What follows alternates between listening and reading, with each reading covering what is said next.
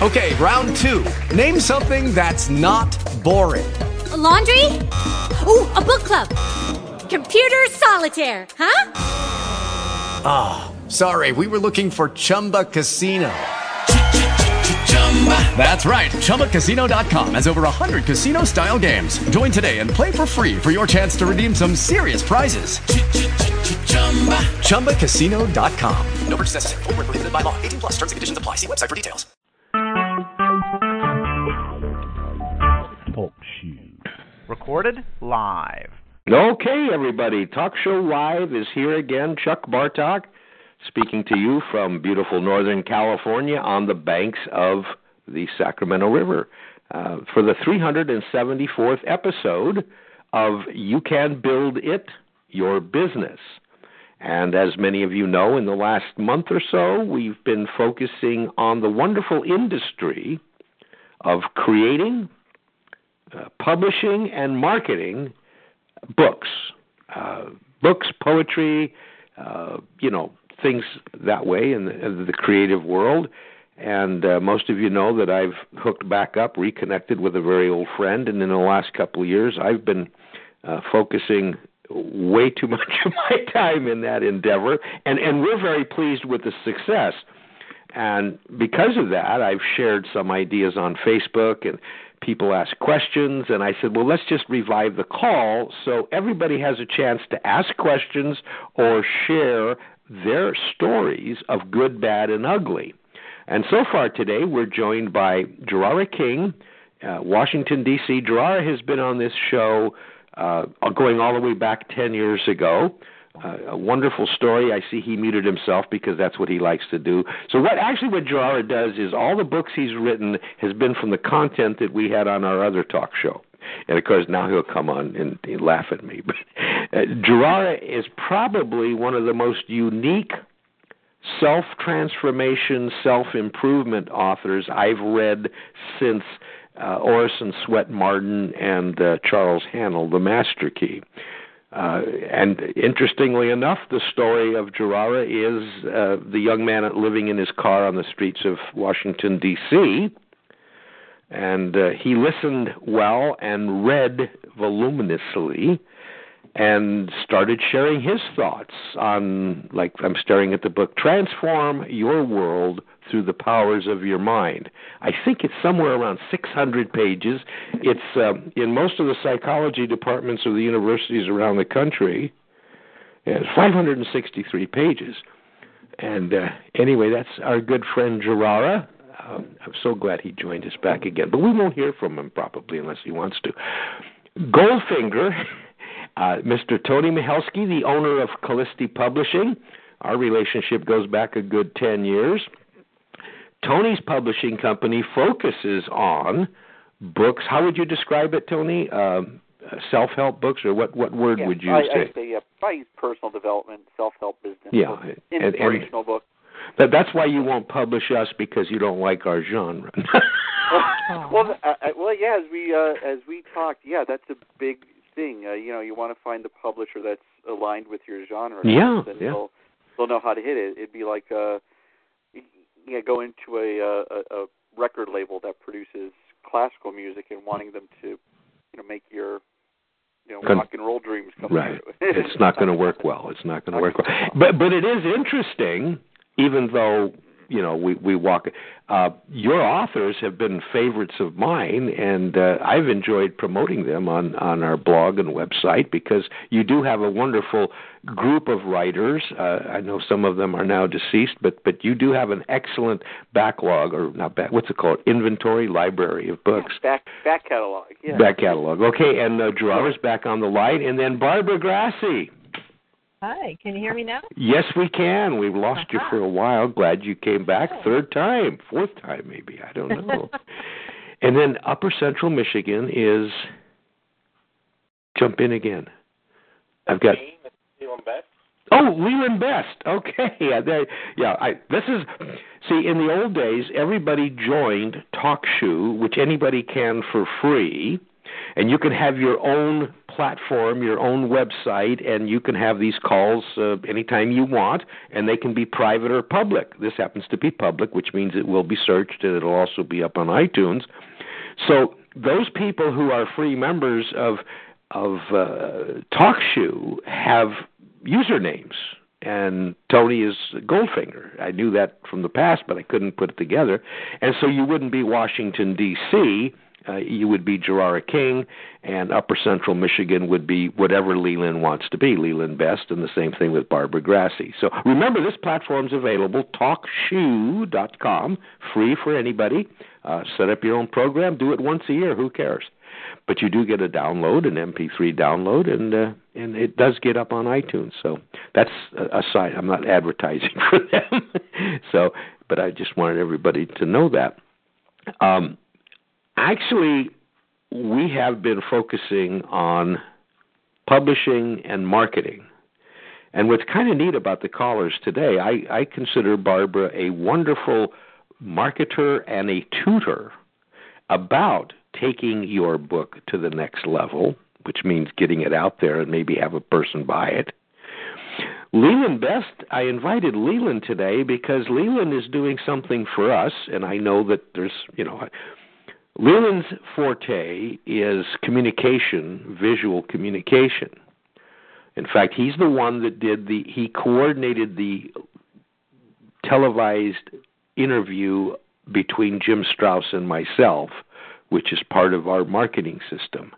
And I've also taken that 35-minute video and excerpted into little snippets, and those are the ones that get the big play.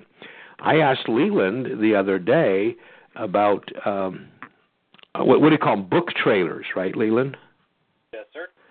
And what prompted me is somebody suggested, was it you, Barbara, that put up the link for the software that a person can get to make their own book trailer? I don't think I did that specifically for a book trailer, but there is a software you can put up that makes it so easy even I can do it. Well, I'm glad you could because I couldn't. No, I mean, you're younger than I am. Come on, I mean, I'm fixated. Not by much. So what I did was we had a discussion with Leland, and he's playing with one for a second 10 days, which is going to be in print and on digital within a few days, I think. Right, Tony? In a short period of time. In a short period of time. In a short period. That's what I told Jim a half hour ago. So he said, it is ready tomorrow. And I said, no, it is not ready tomorrow. So you got to get the newspaper out tonight anyway. So concentrate on that and the hell with the book right now. But I am impressed with some of the trailers I saw. And then I asked Leland questions because he's the expert. And he said, well, yeah, that one's about a $10,000 trailer. And he, I mean, so the software I tried, Barbara, I don't know if you've tried it or not. And I don't know which software you're talking about. Well, it makes book trailers. Okay, I don't know the name of it, and I'm not going to, anyway. You're not going to advertise for them, huh? Well, I mean, I don't know. I can't remember the name, and I wasn't impressed with the clunkiness of it. Okay, I mean that's right. For me, unless I want to take 2 days, 3 days, 4 days, and learn the curve. No. You hire people who know. Well, what they're that's doing. why I invited Leland, because he's playing with one for us, and I told him, I said, I think authors who are substantial in the fact they do have a quality product, I believe the trailer on YouTube, the trailer on social media, and these are 2 minutes, minute and a half, 2 minutes, the trailer on their website on a little landing page can be a real asset. So Leland's playing with it. And no, Leland does not give his services away, but I will say this for him. Hit me. Leland is a reasonable gentleman and, is not crazy when he, thinks about that. I mean, he's worth every penny that we have compensated him for what he's done for us. But I don't, pardon, Leland? Are you there? Yeah, who's clicking? Oh. I keep hearing a clicker. Yeah, somebody's, is that you, Gerara? Somebody's clicking their pen. Okay. Maybe that's Tony. I want to bring Tony in too, Barbara, because as I mentioned, Tony, Callisti Publishing is not new. How long have you been in business, Tony? A while. Let's not bring up age. Okay. And again, I have a bunch of books from his publishing company in front of me because I have appreciated his authors. Seminar Speaking Success, and I really like that young lady, Claire McGee, and just a bunch of others. And so what I've actually done is I've hopefully helped Tony sell some books. I don't know, but I think we as authors or people who like to write should surround themselves with people of these talents and not jump at that shiny ring. I had a conversation today with a young lady from, she's a retired educator. She has a very unique niche of books. She has access to, right now, 5 90-plus-year-old Holocaust survivors of the Third Reich, and they are sharing their memoirs with her, and she's putting them into book form. I mean, powerful stories, the little bit that I read, very powerful. And these women are not going to be around long, and their story probably needs to be shared for history. And she went out, and somebody told her to get a website, and then she went out and got a publisher. And to put it mildly, at the end of our conversation on the phone, she's about $20,000 poorer and has nothing done. And that's what I want to see stop. How about you, Barbara? Do you feel that way too? In other words, I think those people who have the talent to write and want to get their books out there published, I've just heard too many stories where people are making a mistake and not starting at the bottom. What do you think about that, Tony, because you are in the business? Are you gone too? Yeah, it's a tough one. That's a tough one to answer. The original thing I think you referenced earlier were like vanity presses, where someone goes and pays someone to, edit and quote unquote publish their books. Mm-hmm. Yeah, that's a very shady part of publishing, and you don't want to get involved with that. Mm-hmm. The two real avenues to go by is either self-publish or go through the traditional route of publishing properly with a traditional publisher, right? Or like you and James Strauss is doing just that amazing job where, like I said, that's true self-publishing. You're putting it together, you're going out there, you're doing the footwork, and selling a few copies here and there. One or two a day or more. Exactly. No, but I do want to bring in something that I believe is important. I'm not backward, but at my age there are a few learning curves that I don't feel I need to fill my head with. And therefore we have contacted you, and you are doing some of the quote self-publishing nuts and bolts for us, because you already have those assets, and it's easier for you than for me to start. Yeah, right. And I think it's fair to share that. Barbara, do you understand what I'm saying, don't you? I guess Barbara muted herself. That's okay. Lori the teddy bear, Paulina's here. Oh my gosh! Hi, Lori. I got to type hello to Lori. Oh, what a sweetheart. Oh, the warrior goddess, Lori Paulina, the warrior goddess from 1089. Huh? Is she muted? Yeah, she's just on the computer. Gerara. Gerara's here, Lori. Okay, getting back to where... You know what you were saying about the vanity press with Tony Mikowski? Mm-hmm. That is so true, because I've had, publishers call me up, and they were like, how many books did this sell? And then I'd be like, 4,000. And be like, okay, not interested.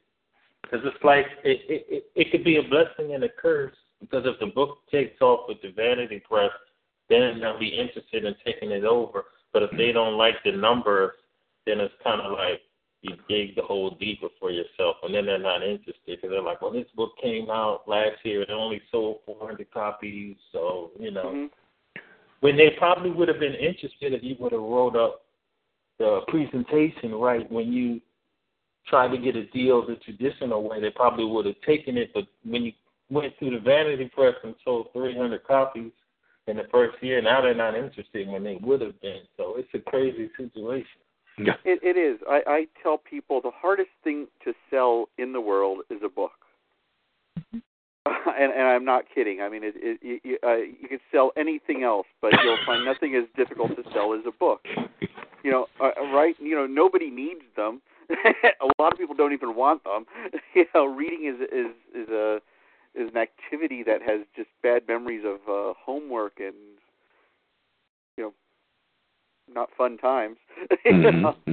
So, what I've often come across is just the fact that, when that book is out, whether it's self-published, whether it's vanity published, whether it's traditionally published, it's the author that has to be out there hustling the book. That's right.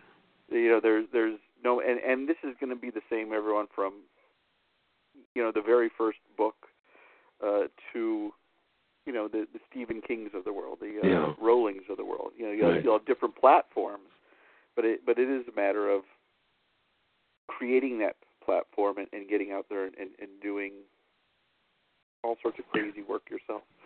You brought up a good point just a sentence ago. There's a group of people who are offering suggestions to people on social media that I've been reading. You got to have a book page, build a page and promote the book. Mm-hmm. Well, that's fine if everybody already knows the brand. But it's my contention that I want to see the author built and utilize social media to attract people to me. I mean, I'm using these ethereal, you know what I mean? Not me, Chuck Bartok, but me, the author. And I do that by proving to them that I have something to offer them. And that's where the system that we've come across, which still there's just a ton of people that aren't happy about it. We put it all out there. Lori, do you have your radio on? Hi, Lori. Hi. No, I don't have a radio on. Okay, so good to hear your voice. It's been too long. Anyway, I'm going to continue on the. You're still in St. Charles, Missouri, aren't you, Lori? Not St. Charles, St. Louis, Missouri. St. Louis, okay. Well, I knew it was somewhere around there anyway.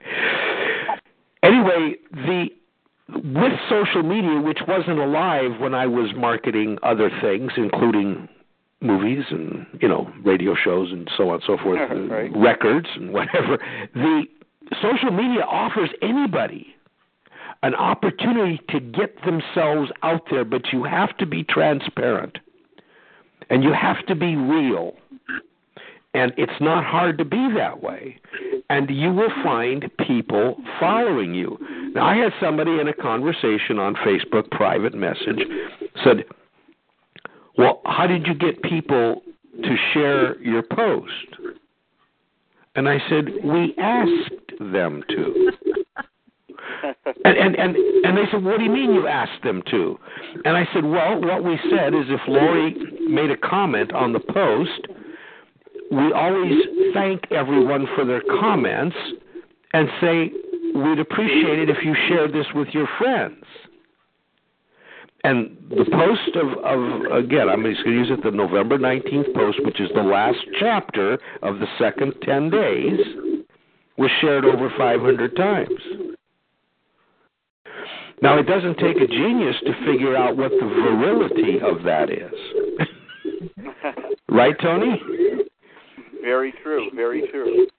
500 people shared that post on their wall to those people who follow them. And we're not paying them to do that. We're not, it's just we asked. And it's human nature to help people if you like what they're doing. I'm all for helping Gerara because I like what he's doing. I love to help Lori because I've always loved what she's doing. Leland Best, I'll talk about him to anybody because I like and impressed with what he does, and the same thing with Barbara Grassi. Uh-huh. What are your thoughts on that, Barbara? Well, I think one of the hardest things that I've had is to actually ask people to help. And I have a friend that runs a business group, and he has more volunteers. Every time you turn around, he's got like 8 people volunteering. And I sit back and I think to myself, how the heck does he do that? How does he get so many people to work for free? And and of course I see it as a failing in myself because I'm basically an introvert, and I hate to ask anybody for anything. And it's a stepping up to the idea of you don't ask, you don't get, number one. That's right. But 2, people really do want to help, and they feel good when they can help somebody. And you kind of have to get over yourself and start asking for help. And that's, I need to just get over myself.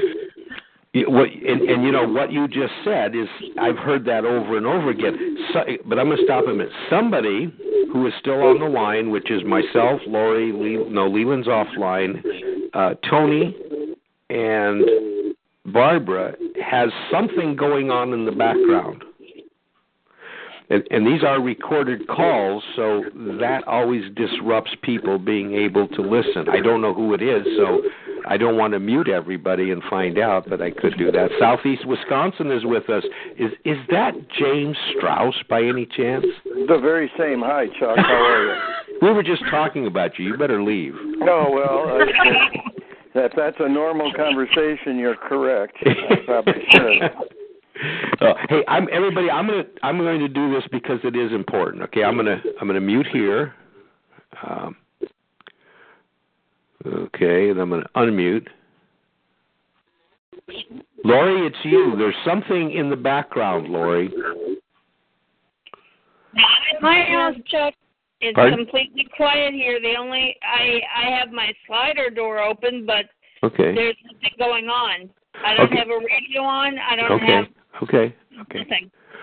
Well, and it's gone, too. The noise seems to be gone, too. So, anyway, sometimes cell phones, I learned, that's why I don't use a cell phone.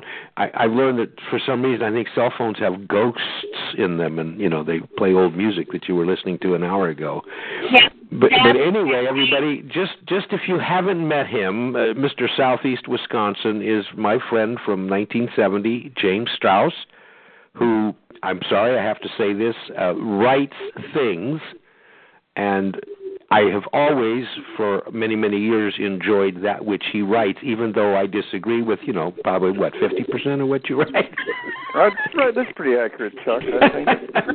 It's a pleasure to have you say that, though, and to have the residual relationship as a result of that, because so much of what you're seeing today out there in politics and in discourse doesn't allow for people to talk to one another.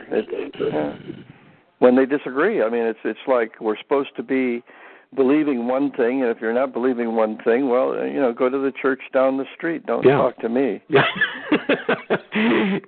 And this is what's interesting also is the topics that you write about, including your editorials. You're not afraid to put yourself out there. Well, and you subject yourself to a lot of criticism for it. I mean, I remember somebody on the website who said, well, if you're going to take that stand, I'm not going to buy any more of your books. Right. So, Barbara, how would you react to that?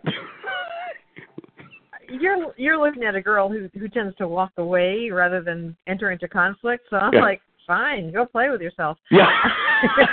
I'm just going to pour myself a single malt scotch here and just be happy. By the way, Jim, that's Barbara Grassi, who has wonderful training for people. She's the real deal. She's also a very accomplished real estate investor in the great state of Florida, and she's written books about that are well received. So Barbara just didn't fall off the banana boat either. And then I didn't know if you realize it, Jim, but we have Tony Mihelski on board from Callisti Publishing. Hello. And Leland Best was on the call, but Leland probably had to leave. And Leland has been playing with putting trailers together for your books that you haven't seen yet. But anyway, I wanted to bring him on board because there is a need for certain people to have a trailer, which is another marketing method to keep a positive view of that which you do. And we don't have a thing to, I mean, there's some very expensive trailers out there that, you know, for people that are selling 1 million copies a day, they've got them and it's great. So Leland did jump back on the call, I see. And we had Gerara King, who's muted. Jim, Gerara's been on this call for about 10 years. He was a young man in Washington, D.C., living in a car, listening to our program on self-improvement, and has published 5 books. I think 4 of them are required reading at several universities, which I think is an interesting accomplishment. No, he's not a 1 million book seller, because obviously 1 million people don't want to listen to what he has to say. What kind of car was it? I don't know, Gerard, what were you living in then? 1993 Saturn SC2 two-door coupe. Mm-hmm.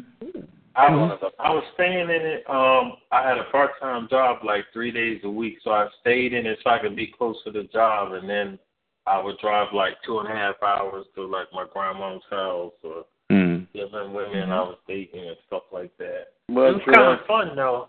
That was a joke, Gerard, because I thought Chuck was joshing us about living in the car. So I take that back. All right? No, he really was, Jim. He really was. And what he did before he went to work is he listened to our Focus Society of Mastermind call and was very active on it for a couple of years. And he got a lot of material for his books. So every time I read his books, I see, oh, I said that. Yeah, because when I met Chuck, the first book was already out. Yeah. And I think I had called you because I was doing some research on The Secret or something. Right. We were talking about The Secret. And you invited me on the show, and I just kept taking notes, and that's where I got most of that 600-page Transform Your World from the transcripts. So what's the name? Somebody made that 40-hour box also with those same notes. Sam Camerano, and I reintroduced that last week on MP3s, 40 hours of MP3s. We edited 120 hours down to 40 hours. Lori's on there, you're on there, and this is kind of like old home week, but anyway, that's available for $27. If anybody's interested, we'll let you know. And you also get a 35-page workbook that keeps you focused on listening to the CDs. So, I mean, the MP, we did CDs, but nobody buys CDs now. Well, I was going to tell you, I have 6 books. Whatever you don't have, I'm going to send this week. One came out this year. Okay, I appreciate that, Gerara, because I do need to fill my bookcase now. So the topic we've been focusing on, because of what Jim and I have done together, which is working realistically, is that a person who has a creative, such as a book, before everybody else came on, I was focusing on a Facebook page that is you, the author, not the book. And Jim actually asked me, what has it been now, 3-4 years ago, who knows, 5 years ago, Jim said, because he had an awful lot of people that were telling him what to do, which is hard to do with Jim. But anyway, he had to do this and he had to do that. And I looked at it differently. I looked at it through the eyes of a marketer. Well, it's a little different than that, Chuck. I was talking to supposed professionals in the industry. All of them were charging me thousands of dollars apiece and making promises about things they could do to build my brand and build my name and, take care of problems and everything else. And almost without fail, they were lying about not only their capability, but even about the possibility. And I came to understand that most of them didn't have a good understanding of the system, of the web, about how it works or any of that. They were trying to learn it themselves at my expense. And so I reached back to Chuck, a man I knew to be of great integrity and high intellect, and I thought, I found something out by going to a variety of genius bars at Apple stores to discover that there are a lot of stupid young people with genius T-shirts on, and that made me feel better about my own capability. And so I thought it's time us old guys learn this mess of a system out here that I think is deliberately kept that way by the experts so that they can stay employed. I mean, your computer should tell you what's wrong with it. They're intelligent enough to do that, but they don't.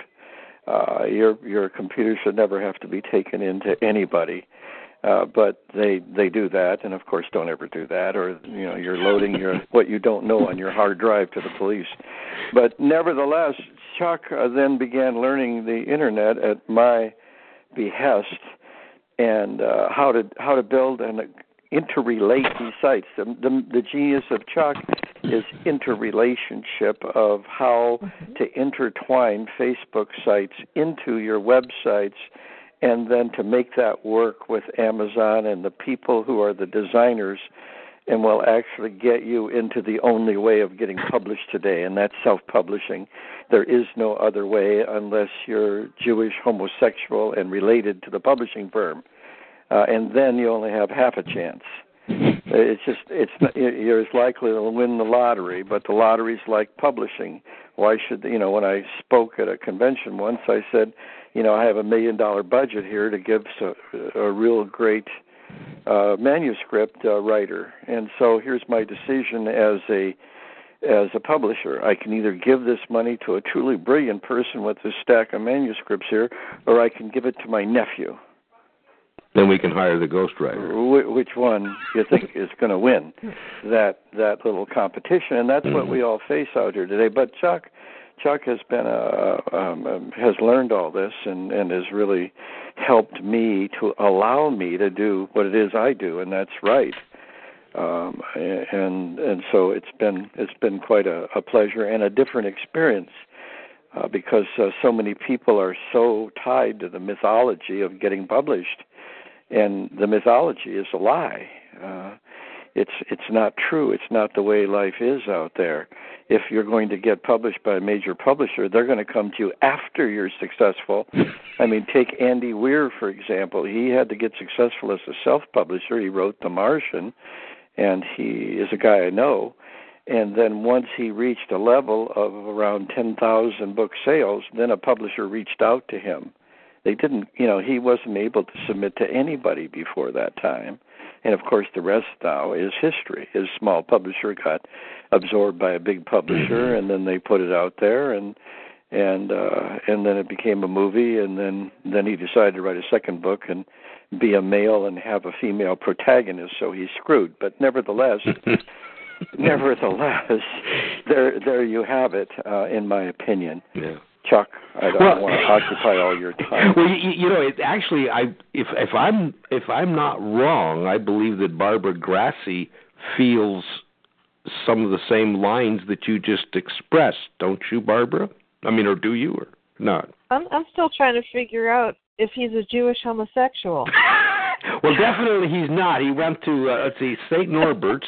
Well, I rode in Hollywood for a while. Yeah, he rode in Hollywood. Off as both, but I wasn't either. Well, you could be by injection. Yeah. Hey, we have to watch. I mean, we have to. I'm not even sure what we can say on here because Chuck didn't tell me the rules, but I do like your style, dear. Well, let me share with everybody this is a public show, and it is never edited, okay? I have never edited an episode. Because here's my outlook on this. It's almost like writing. If you start reading it and don't like it, don't read it anymore. Nobody is forcing anybody to listen to this, and nobody is forcing anybody to read anybody's book. Oh, I just slogged through a 300-page, horrible thing that was an off-print of Tom Clancy's. And let me tell you, it was not Tom Clancy. Oh, no, he hasn't. He wrote 3 books, and he was done. Mm-hmm. Yeah, well, then he just licensed everything. Well, he had, when you hang around with I spent half a day in Boston with John Grisham.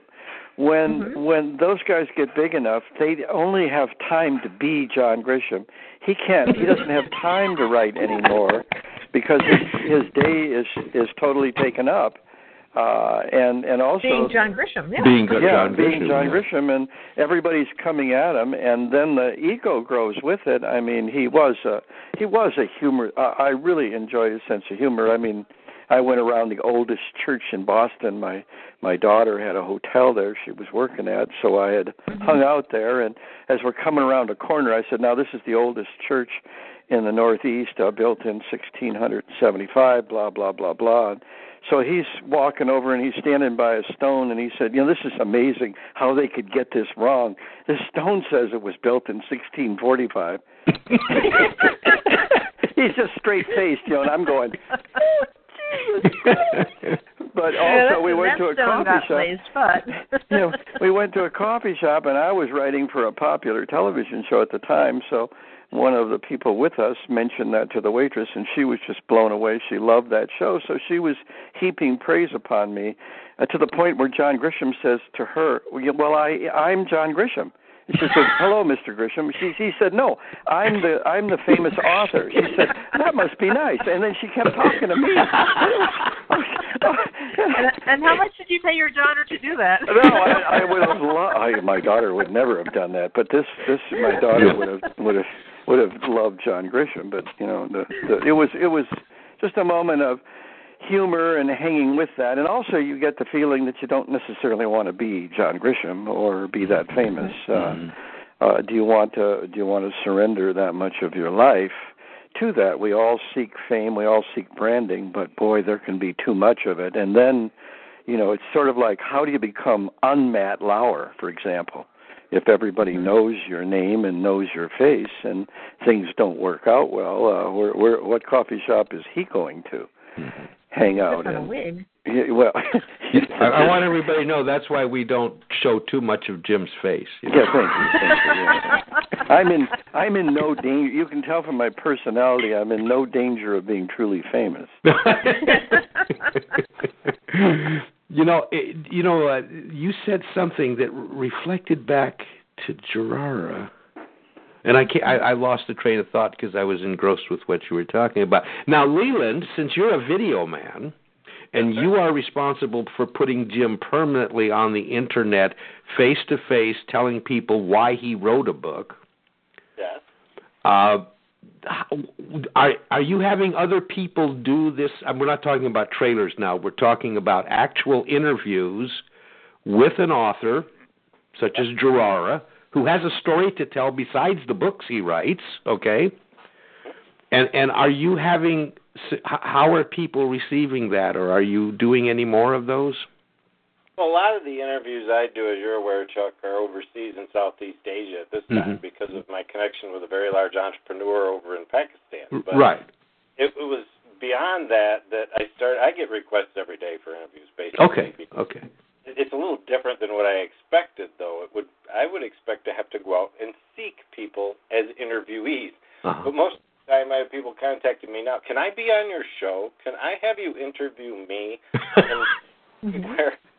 That's not the normal course of effect. I mean, normally as an interviewer, you have to go seek talent to bring it online. Right. And that's how I started years ago. And now I don't have to seek the talent. I just have to find the person with the story. And normally they're looking for me anyway. So because of the way live streaming is going right now, I have to kind of give kudos to those who have developed it to the point that it's at, but there's still a lot to go. And we can only see what it's going to do over these next couple of years. And with regards to what you're speaking of, for instance, as book trailers or personal stories or business stories or what have you, I think we're just seeing the iceberg. Okay, the tip. Or what is in the horizon. Just a tip of it starting to emerge on the ocean surface. And we're going to really start to see it explode this year as internet speeds increase, as software becomes more stable, as the ability to reach audiences with video becomes the prevalent and obvious form of communication. Okay. We can only expect great things in 2018. So I'm looking forward to it. You know, an interesting substantiation of what you're saying, Jim produces or publishes a newspaper every week in Wisconsin. Wow. And it's a newspaper. There was one other newspaper in town, that was owned. That owned the city. Typical small town newspaper. And Jim didn't like them, so he decided to start his own. And he's just totally disrupted the town. But here's what he did again. He has a page on Facebook for the newspaper. And every week we digitize the newspaper. It's on the street printed, and it's all gobbled up by 4 o'clock in the afternoon. You can't find a copy. But the Facebook page, his reporters are on the street, and they've become, is the word videographer or whatever? Yeah. And these girls are not using the most sophisticated equipment in the world. We don't have that cameraman with the $50,000 iPhones. And you can't believe when these girls put up a video on the Facebook page, within 24 hours, every video has over 1,000 views, and the town is only 8,000 people. Wow. Yeah, now, we've been amazingly successful. Small time. We're playing small ball here. Yeah, real small. We're around a lake that's 9 miles long and 2 miles across, and there are 4 communities around the lake, and then, of course, we're 40 miles from Milwaukee, 50 miles from Chicago, and 50 miles from Madison. So that gives you a geographic idea. But our population base is not large in that area. So what we started doing accidentally a year and a half ago, maybe It's been 2 years. A year and a half ago, some cars fell through the ice here. Oh, yeah. And we happened to be on the scene I had 2 female employees doing other things, a warehouse person and a front desk person, and we happened to be on the scene with our iPhones, so we videoed it and put it on our Facebook page, and it exploded. It made national stuff. So what we started doing is I just changed their jobs, made them reporters, and sent them out every day from dawn till dusk. They're out there rolling around on the street, around and around the lake, and they just find something interesting and they make a video out of it, and they video each other interviewing people. They interview people, and so all of us are, now all of the employees are doing the same thing. I have 9, and we just roll around and we video interesting stuff, which is tacky to say that's being generous. We video, a duck walking down a street and make up a story and to go with it, and whatever it is, catch the mayor off guard, or film a ridiculous vanity plate, or some of the other stuff that you run into, and it's the public has fallen in love with it. Along the lines of what Lee was saying there, this is a special form of new communication is what it's become. It's two-way, because on Facebook they can leave comments, and they leave a lot of them. Oh, yeah. And thanks to Chuck, I now have my people respond to the comments every day. I can't not because of time, but because, I'm too acidic in my responses. And that doesn't go down well, and then I tend to build a group of trolls out there who get angry, and the employees don't do that. They are much more. They're nice. They're nice. They're okay. nice. Yeah, I don't know what to say. Not by injection either, dear. So yeah. Well, the other thing, in all fairness, the girls are doing a great job on the Facebook page for the newspaper. But you have to remember that Jim also personally responds to the several hundred comments on every post on Facebook, and over 11,754 comments on the website. Well, that's on the Vietnam War book series, and also the short stories. I do that because the comments are so goddamn poignant. I get comments that I just don't know what to make of. I want to tell these people I'm not that great a guy, I end up with a bad feeling. Not a bad feeling. It's how could you say it's a bad feeling from some of the things they say on here that just can shake your timbers. Here's one. I'll just read a short one from Jack. From 30-day to arch adventures and your short stories, I've come to follow you continually. It's opened up a floodgate of emotions from the past it seems I've tried very hard to suppress. You've caused me to rethink so many experiences in life. Your ability to relate life experience into living words is beyond imagination. You've certainly caused me to realize how cold my heart was becoming towards humanity as a whole. I think it was Christmas Eve a year ago when I first became aware of you as an author. You've caused me to shed more tears in the past year than I've shed in the past 20 years. Not going to try to explain that, just keep it coming. You are a master of relating to real-life experience and bringing it to the surface. Curious, how are things going with your new cat, blah, blah, blah, blah. But, you know, you get a comment like that, it just blows. And it just shakes your foundations. You know, I don't think of myself in those terms that he's writing, and I almost want to go, who is he really writing about? Because that's not how words flow out of me. They don't flow from a well of presentation of a special nature. They're just sort of there, you know, on a variety of subjects, and so I tend to think of it rather glibly, really, until I read something like that, and then I start thinking, maybe I should pay more attention to what I'm writing, you know. But maybe that would ruin it. I don't know. I mean, the fact that it flows. And that's more talking about me as a writer than, of course, it is about maybe the most important thing of all, and that's marketing.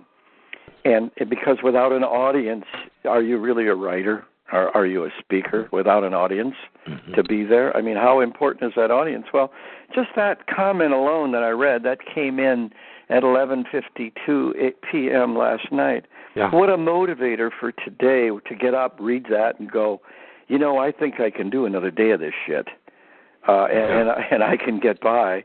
But, you know, that came from a member of an audience that Chuck has helped to build, and Tony has helped to build, and a lot of people have gotten involved helping to build. But building that audience then feeds back, and then it makes the thing self-sustaining. And whether I ever become John Grisham or not, which isn't likely, as my wife says, I don't have enough time left. No. But because I'm 72. But nevertheless, you know, it is interesting to be a part of that, but without building that audience and running into Chuck again, it would never have happened. And yet the mix that it takes today, the complexity that we're dealing with of how to relate Facebook to your website, how to have the right kind of website and then keep it active, which is the absolute key. It's got to change all the time, just like your Facebook. I mean, the attention that has to be paid is so overwhelming. And who can do that without a team? And yet at the beginning, you don't have a team. You just got you. And you know, and maybe not a lot of finance either. Yeah. So how do you pull yourself up by your bootstraps? It's a hard one. Anyway, Chuck, I'm taking all your time. That's chicken and egg, because you need the team to grow, and you don't have the money to pay a team, or you don't have the resources to get a team, and you need them to grow. So it's very much a chicken and egg situation, and and part of that is, I think, I mean, you've built a huge audience, and if you put out a call for help, you would have thousands of people rushing, and no matter what help you needed, you know, whether it's spreading the word or I need blood, they would come for you, you know? Well, you know, that's theoretically true. In practice, is it really that way?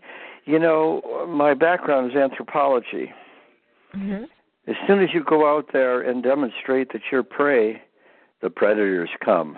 Mm-hmm. Okay, they don't. The society does not necessarily rush to you. They may give the appearance of that, but you know, a lot of people will come to eat you alive. You know, showing weakness out here is a mixed bag. You know, this is a tough place we're involved with, and also we've got all these conflicting mythologies, which Joe Campbell talked about, the great anthropologist, and he was kind. Mm-hmm. Mythologies are mostly just great stories filled with lies about how things are, and then you find out as you get older in life that wasn't true at all. And yet I founded my church on that principle, and there was no truth to it. Yeah. And you know, so if you go out and ask people for help, you've got to be careful so that they don't think you're needy. Mm. Because, you know, you have a nation that's half Republican out here. They don't much give a shit about needy people Have you noticed they that? Really don't. No, I mean they don't, and so because there's no need for people anymore. We've got machines. No, we got machines to do it all. We've just had an entire workforce become disposable, and look how fast they're shedding them. Well, it's not necessarily disposability, though. If you look at it like an anthropologist, I mean, there's a shift coming in humanity, and that shift is a change that most people can't conceive of. It's a shift from the valuation of a human being made on something the human being does instead of the fact that you are. The fact that you are a human being will in the future be so special in the universe that alone will be a value sufficient to have what we today have to fight over. Yes, machines are going to do all the work one day. Yes, we will occupy the solar system and the universe. We're called upon to do that, but, we will do so as being creatures, not acting creatures. It's sort of like being a high officer in the Marine Corps instead of a private. You don't go to the range every day and work with a rifle and become a sniper when you're a high officer. You have people who do that, just as we will have machines that do that. We will not take on those functions ourselves. Now, I'm lecturing as an anthropologist, and I shouldn't be. But nevertheless, you should feel good about the fact that you're one day, if not you, your children, will be valued for being what they are instead of doing some task. Yep. There. My lecture. That's a good lecture.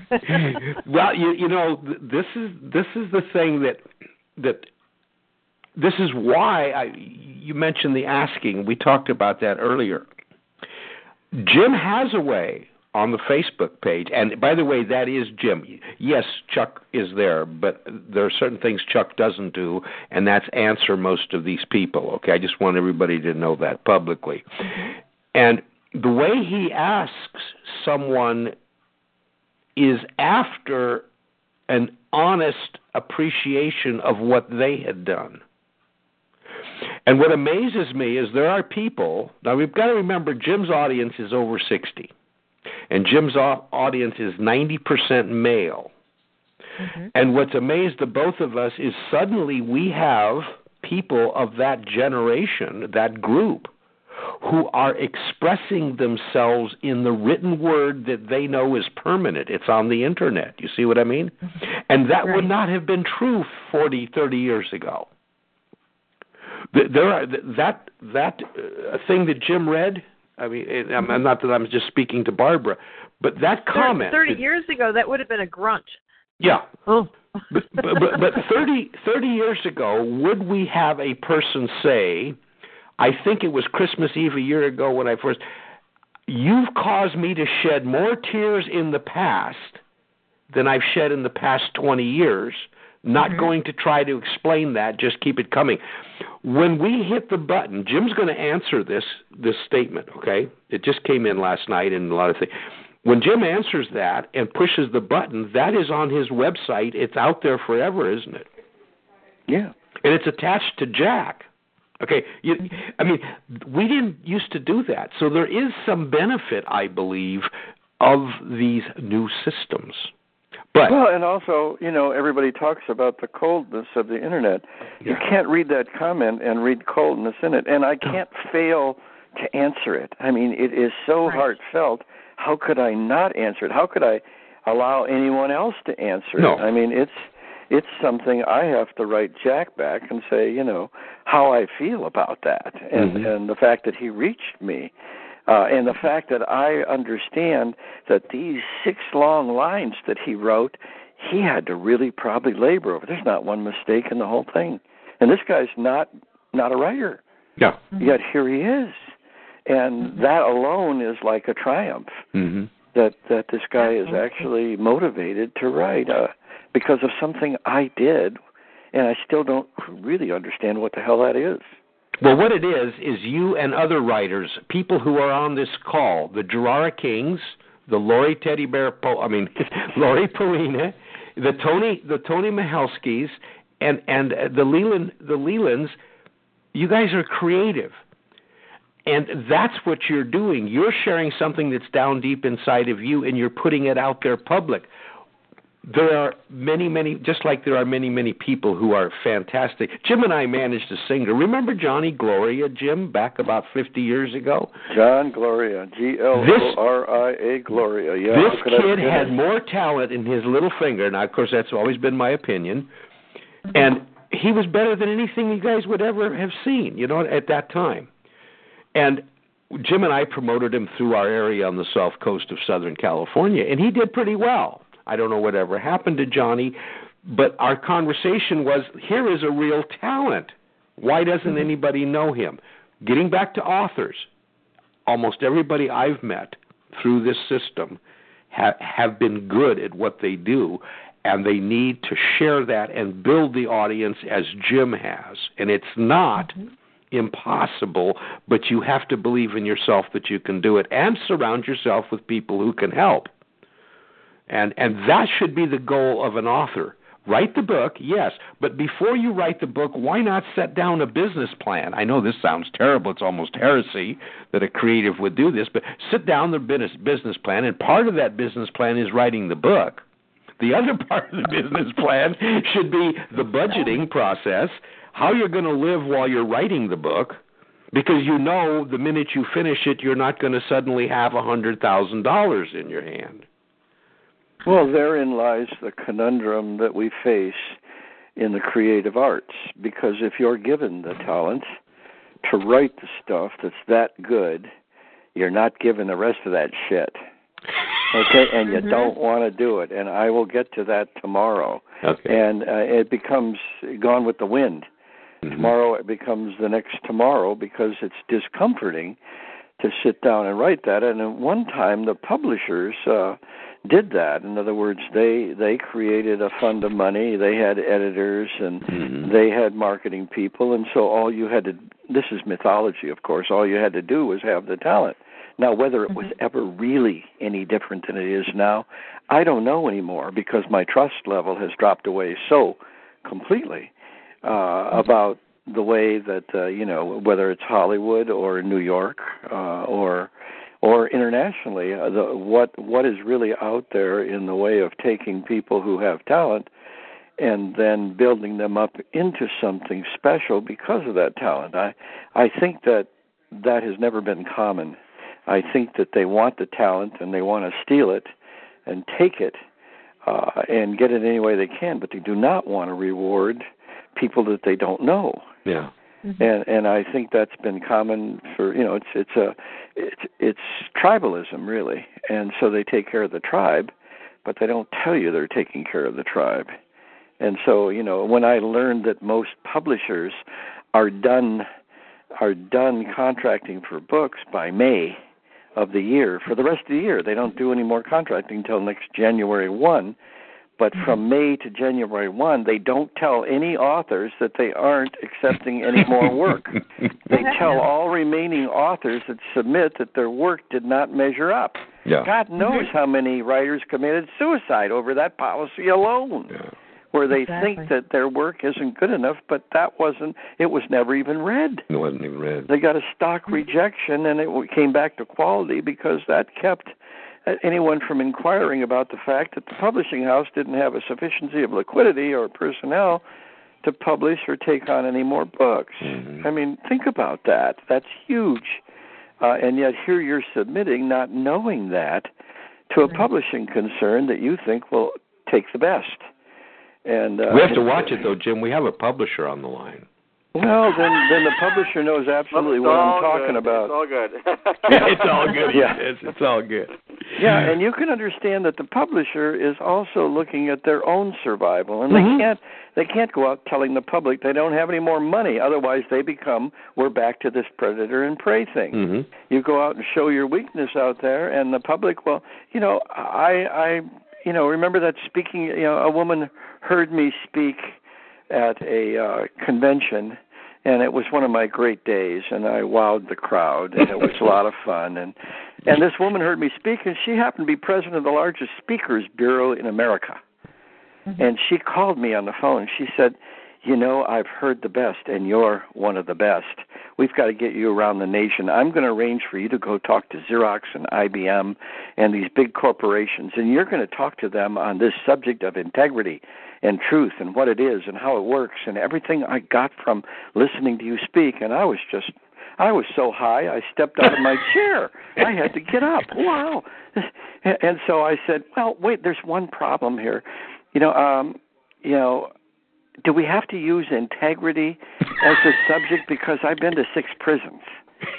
And she said, I really appreciate your honesty. And the next thing I heard was the dial tone. That was the end of Jim's national speaking tour on integrity. Be careful. The truth can be a very painful thing and can definitely affect your future. Now, should I have misled her and said, I will go out and speak on integrity? No, I didn't want to face the music later on. I have a checkered past in many ways, and I encourage people to go on the Internet and look them up. I have 60% of the crap that's written about me isn't true out there. It isn't true. But I don't mind. I don't mind if the people reject me after reading that, because then I don't have to spend time, wasting my time, trying to develop a relationship with someone that's going to find out the real me and dump me. Okay, so dump me going in. I'm more comfortable in that. Just to intensify what Jim said, exactly 1 minute ago, my email pumps up, and this is from a private contact form on the website, and here's a person saying, any chance day 21 may be out soon, thanks Tim. Not knowing who Tim is.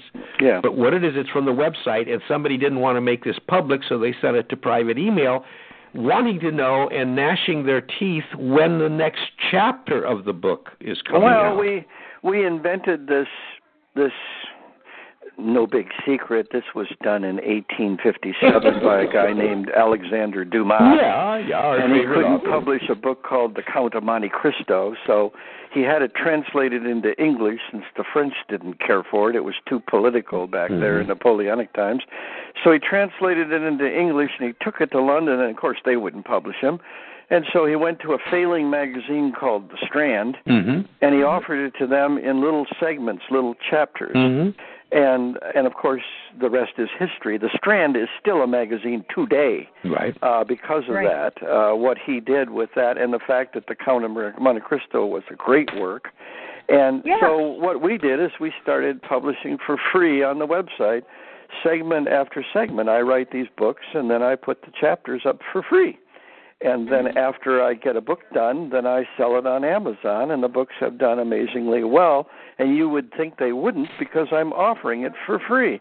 Now, I've written these books for veterans, and I have a secondary reason. There are a lot of veterans that are broke, and I wanted them to be able to read the story even if they couldn't pay the freight for the book. And so that's I got shot in Vietnam 3 times, so you might understand why I'm poignant about these poor veterans. But the subsequent thing has been this. We built this audience of people that are waiting breathlessly, which also we're back to predator and prey. Sometimes I feel like they're feeding on me. I've got to get another chapter out. They're going to kill me. God, yes, that's coming. And they know how to shoot, too. I'm supposed to be writing. That's right. These guys are locked and loaded. So. I'm supposed to be writing this segment right this very minute. It's just like, I didn't mention it because she's doing Christmas. Anyway, today was decorating the yard day, and so will tomorrow and the next day, because that's how many days it takes to decorate the yard. But everybody knows on this call that 4:30 my wife comes in and folds her arms akimbo and says, it's dinner time, it's time to cut it off. Well, she's out in the garage, so we're 10 minutes past our time. And so we do Upper Central Michigan. Who is that? That's me. Leland? I'm still here. Yeah. Oh, okay. Somebody else came in and I didn't. No, you changed your name. Okay. I logged in on the website, Chuck, and I couldn't get the Google Voice link to show the right pop-up. It was blocking the pop-up. Okay. So all right. Fix their software. Well, we're going to wrap it up, so we're going to go down the list. Lori has muted. Let's see. Lori. No, I'm here. There you are. Did you have anything to share about great things happening to you right now? Well, yes, actually, I have just recently spent about 4.5 to 5 months of my life in what I can only describe as sort of a half world, but I have just had surgery on my left eye, and I can now see again to use large print on the computer. Oh, fantastic. Can labels and box labels and Lori. Shades of color that I was not able to even see nuance in color for a while. And this goes back many years, doesn't it, Lori? Yeah, it's due to one of the portions of the vision problem that I was born with, one part of which is that I had cataracts that were from babyhood, that the one on my left eye finally had matured 49 years later, and all of a sudden, one day I woke up and couldn't see anything but like outline and light and dark and a little bit of color with really no nuance. And I said, at first I thought it was allergy, and then when it stays there for 3, 4, 5, 6, 7 days and beyond, it's like, okay, this is not allergy. No. It's not, okay, my whole reality, which I always said I could do without my eyes. Now, my ears would be a different story. I have to say that, boy, was that belief challenged, because I spent the next 4.5 to 5 months dealing with practicing the alternative skills that I would need if the surgery hadn't worked. And it did. It did, right?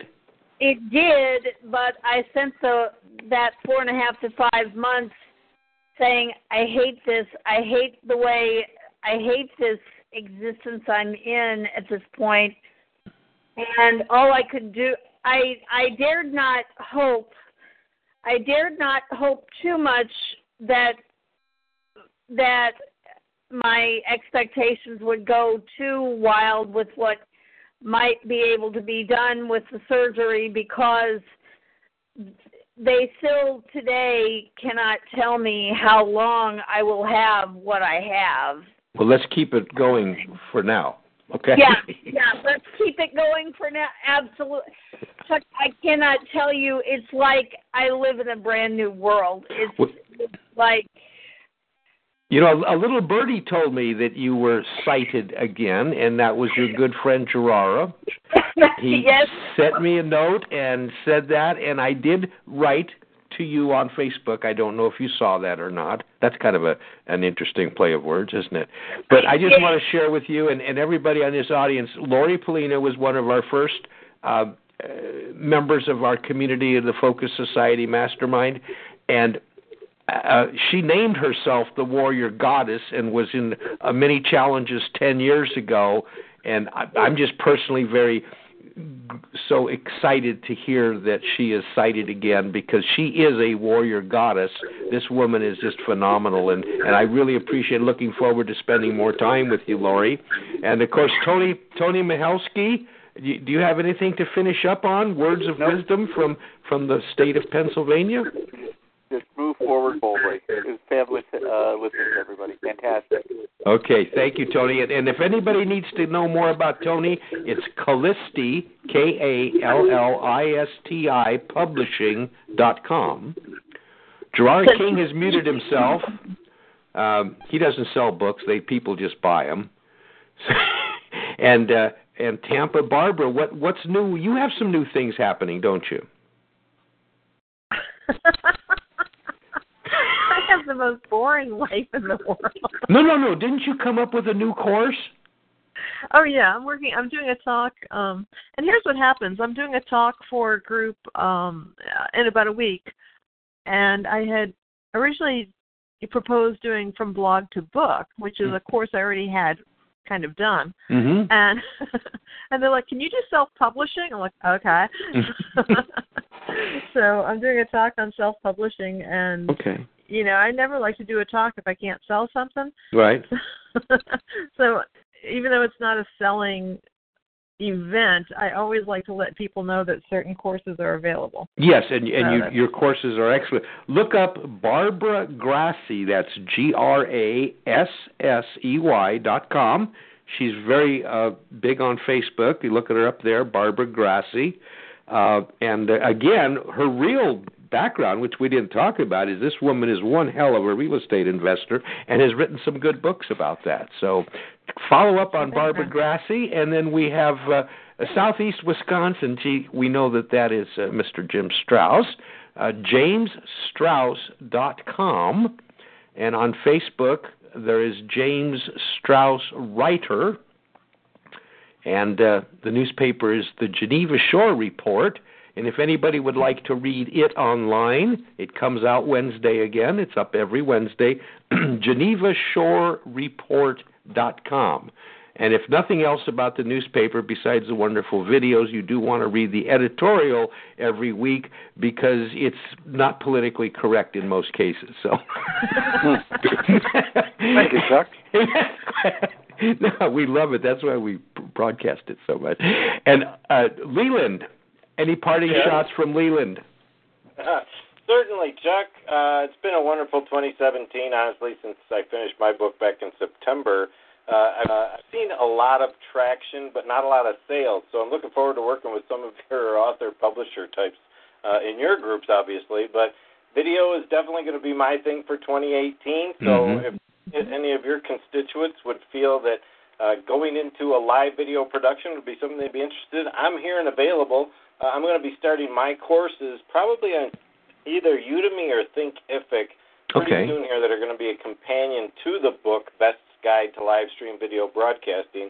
But I'm also going to be mentoring with 9 other folks in a group known as Amy Carrier's Classroom. She was present on CNBC a while back as an entrepreneur's mentor. Mm-hmm. And we're putting together these 10 specific folks to help teach entrepreneurship globally, really, and this is where it excites me because we already have nearly 5,000 people in the group, and we're working primarily right now in Southeast Asia. We're also looking to teach people in some of those neighboring countries how to speak English. So we're using live video to produce that effect by getting people together to simply speak together and get to know language. So, and your book that you recently published on Amazon, is there a specific market for it, or would anybody who has a marketing tendency be interested in it? I know that your book is technical. Yeah, it is a little more tech, but it's on the layman's side of technical. So my book basically set up to create and build your own live stream production studio in-house. So it's kind of that do-it-yourself guide. And gives you just enough technical information so that you know how things work, but it's really down to earth, bare bones, telling you what it takes to be successful in live streaming and the different ways you can do it. So from here, it's only going to continue to grow. This is just one of my teaching series, first edition for 2017. So looking forward to the revisions that come along with it. And how do people get in touch with you? They can find me over at bcblive.com. And if they want to find the book, they can find that at bestliveguide.com. So Best Live. That's interesting because your last name is Best. Yeah, it works out pretty well. Okay, all right. Jim, Leland, Barbara, Gerara, and Lori, this is Chuck Bartok saying good evening. And, we're going to go out and have a great day tomorrow because there's no alternative. Thank you all for being here. We will put this up on the You Can Build It blog and give everybody the credit they so well deserve. And thank you very much for being with us tonight. Thanks, Chuck. Thank you. Lucky Land Casino, asking people, what's the weirdest place you've gotten lucky? Lucky? In line at the deli, I guess? Aha, in my dentist's office. More than once, actually. Do I have to say? Yes, you do. In the car before my kids' PTA meeting. Really? Yes. Excuse me, what's the weirdest place you've gotten lucky? I never win and tell. Well, there you have it. You can get lucky anywhere, playing at LuckyLandSlots.com. Play for free right now. Are you feeling lucky? No purchase necessary. Void where prohibited by law. 18+. Terms and conditions apply. See website for details.